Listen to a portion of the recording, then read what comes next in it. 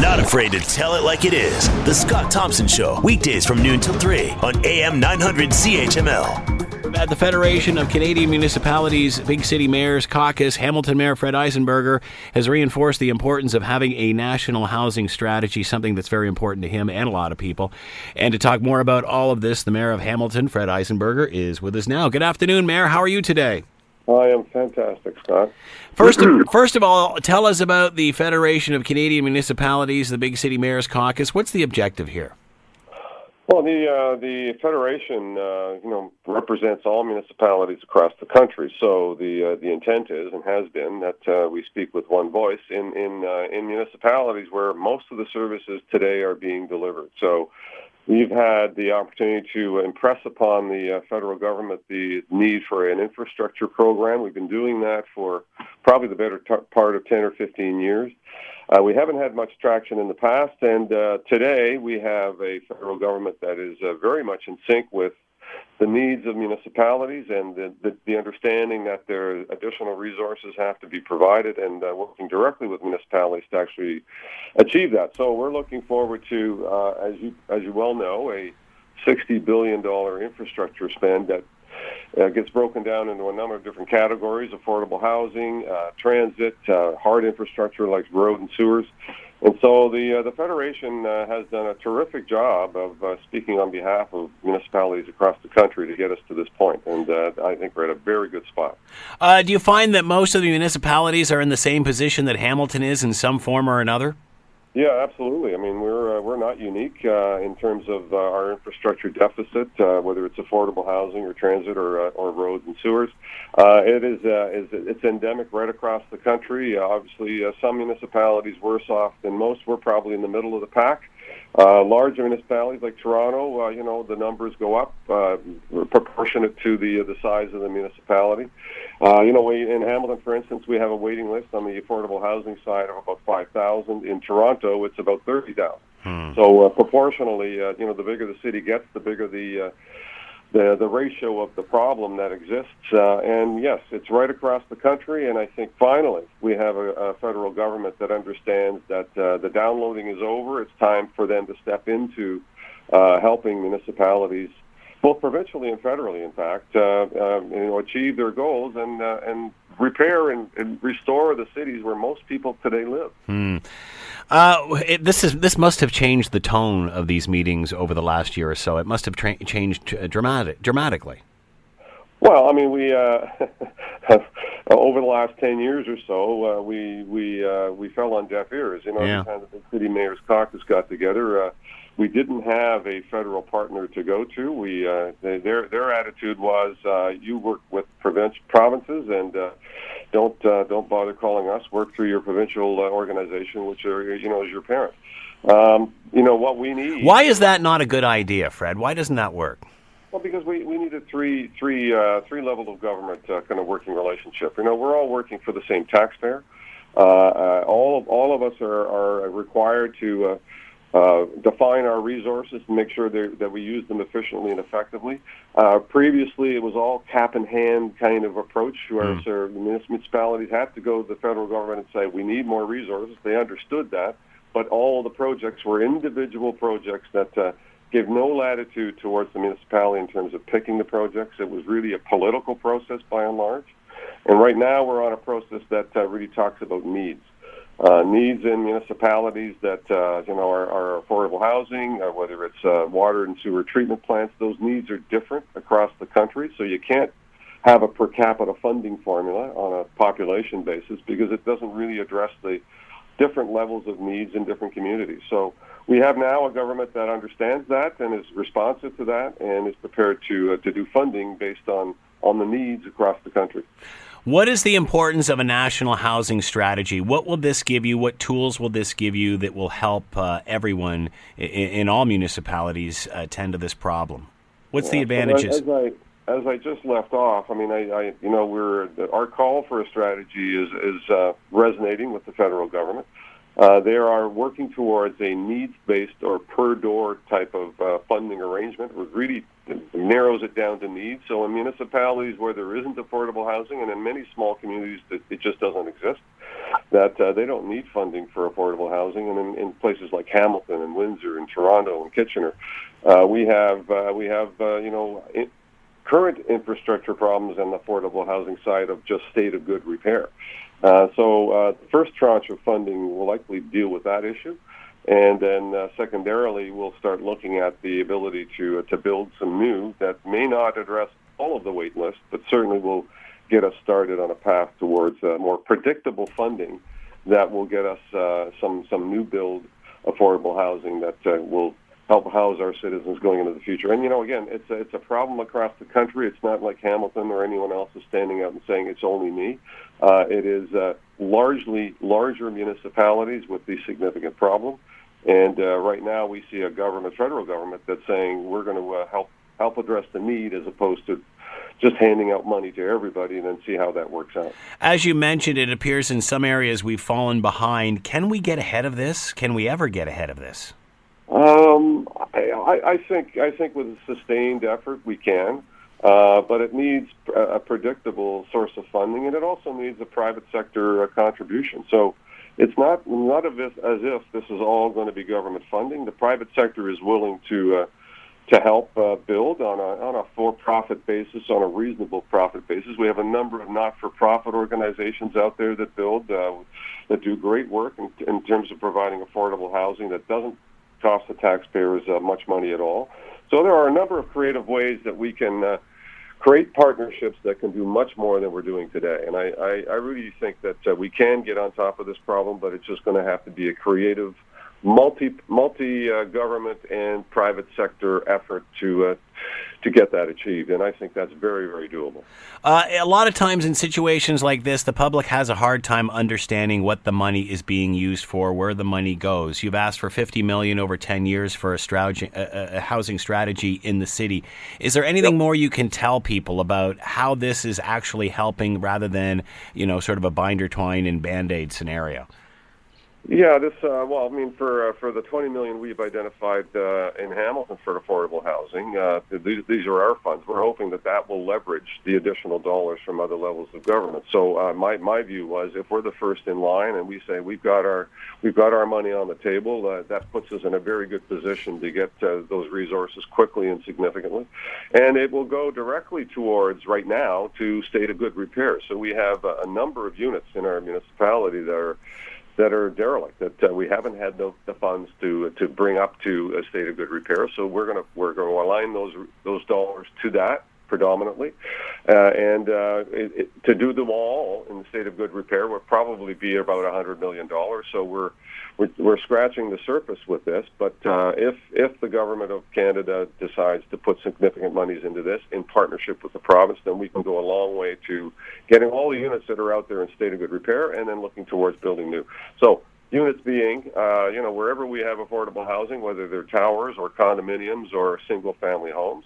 Some of them, a percentage of them, are empty right now because they're not livable. Yeah. And so we're going to make them livable, and that will certainly increase the housing stock. We also have rent supports that we utilize. It's not the only thing we do as a municipality. So we're this is over and above what we're already doing, and then the hope is that any additional dollars over and above that will contribute to a partnership that can provide a mechanism to build new affordable housing. And we know that affordable housing these days is getting harder and harder to achieve. So for many people, the increasing pricing both in rents and in home ownership is leaving a lot of people behind. So that is why we're seeing this kind of a gap, and that's why we have to fill it. Why is this such a hard sell?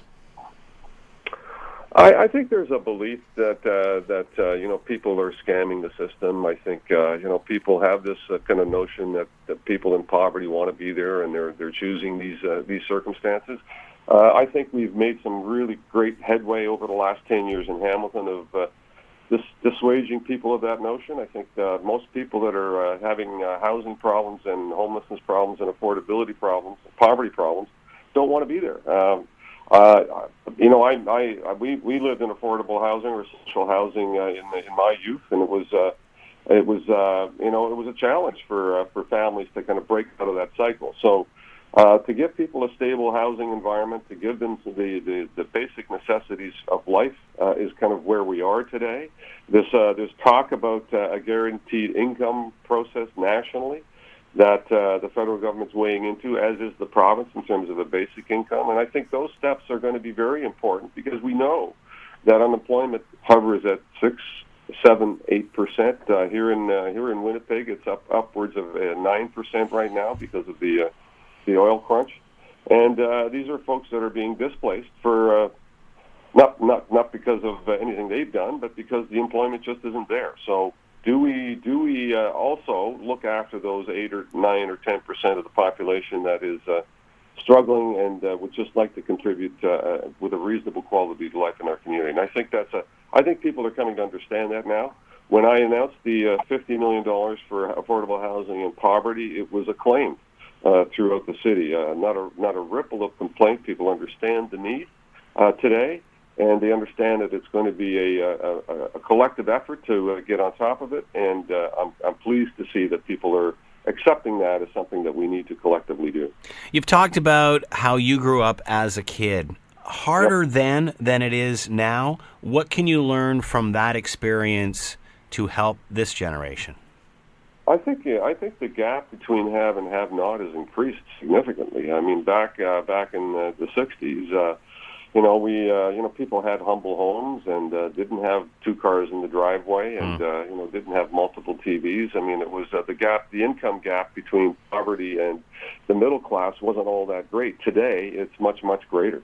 And so it's even more difficult for people to land on an affordable home or be able to utilize, a basic income to sustain themselves. And the income that's provided is just enough, barely enough for people to survive, and so often they have to make choices between food and rent, which is, I think, a very tenuous position to be in. So I think it's much more tenuous today. We have about 1 in 5 kids in our community that are at or below the poverty line. I think that's significantly higher than it has been in the past, and that I think is a result of the kind of income disparity that we're seeing between the affluent and the less so. You talked about breaking the cycle. How much of a factor of that plays into this? I mean, you mentioned that people don't want to be here. How difficult is it to break that cycle? It's a challenge, but I think, in my view, for my family and for many families, education is the path to prosperity, I think, for most. So the poverty strategy that we've been on for the last 10 years is largely focused on making sure kids are properly fed when they go to school. Even if they haven't had anything at home, they can get something at school. If they can be properly fed, then they can learn well. Make sure they have the right resources, the supplies, the backpacks, and even if they're in poverty and they can't afford it, that we still provide it. So they have the tools to get a proper education and get on to being contributing members of our society. So I think that's a focus that's happening right now with the Community Foundation. It's neighborhood development, and it's a focus for them to look at the middle school years and provide all of those resources to make sure that they can get through. And there's other early years, and then there's the later high school years prior to the post-secondary education that we may also need to put some supports in place for. So I think education is the path of prosperity, and if we can provide an education for those that are in poverty, they will break that cycle of poverty, and that's the path we're on. Why is this resonating with you? Is it what you see going on in the city, or is it how you grew up and how you've accomplished what you've accomplished over time? Yeah, you know what? It's not about my past. It's about what's happening today. And my frustration is we're worse off today than we were then. And so we haven't put in the resources and the appropriate supports that help break that cycle of poverty. We can't just cast that sector of society off. and keep them at a marginal level. We need to have them be contributing members in our society, one way or the other. Other countries do much more than we are doing as a nation or as municipalities or a province. They guarantee an income for anyone that's unemployed, and they can continue to be contributing members of our society.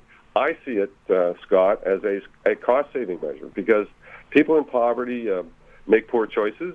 They make poor food choices, which affects their health, or they make poor choices in terms of getting into crime, trying to get what everyone else has, and trying to achieve that through nefarious means. And that costs us additional dollars in the healthcare system and in the incarceration system and the policing and court and justice system. That if we were to provide them a reasonable standard of living, they probably wouldn't incur. So I think over the long run, I think this has been demonstrated in other studies that if you do the preventative work, you will actually achieve cost savings and free up space in the healthcare system and in the court and justice system. So I really see it as a cost-saving measure. We know what you guys are doing and girls are doing as politicians. Do we have to do more as citizens? I think as citizens, it's really about an acceptance that the governments need to do more and to support that. We could have a hue and cry across the country, I suppose, for people saying don't give any more money to people that are poor. That would be a dreadful, terrible mistake, and I don't sense that that's what's happening. I think people are realizing that there's more to be done here, and they're accepting of that. So when they pay their tax bill, that they don't begrudge the notion that they're paying a little bit extra to help others. I think that's an attitudinal change that I think is taking hold and I think needs to continue. And I think that's the kind of support that we need from our citizens to accept what governments needs to do to ensure that we provide a reasonable standard of living for everyone and keep our costs in line in terms of the healthcare system or the justice system or whatever the impacts are in those other levels of support. So I think that's and citizens could also volunteer, quite frankly. There's lots of need in communities, in the food banks and in the schools and in the tutoring. Certainly retired folks that may have been teachers or educators or professionals can volunteer in the school system and mentor kids through their early years, through their educational process. Those are great supports that gives a lot of people in our community the kind of respect that they're looking for, and gives them an opportunity to learn from others that have established themselves as contributing members, and they can follow a pattern that is going to be much more fruitful for their own lives. So there's much that citizens can do, and I see that happening every day. Well said. Mayor Fred Eisenberger has been with us at the Federation of Canadian Municipalities Big City Mayors Caucus, and of course reinforcing the importance of having a national housing strategy there. Mayor Fred, thank you very much for the time. Much appreciated. Thanks, Scott. Thank you.